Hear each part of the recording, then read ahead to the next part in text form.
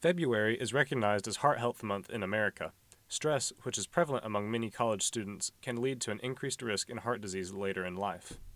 According to an article from Inside Higher Ed in 2023, 67% of students who rated their mental health as fair and 45% who rated theirs as good have experienced chronic stress throughout college.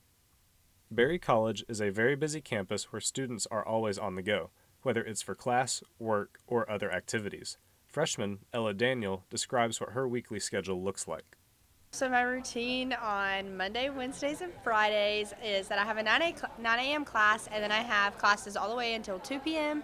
After that, I usually go into town and get some stuff that I need, or I do my laundry, clean my room, and do some homework.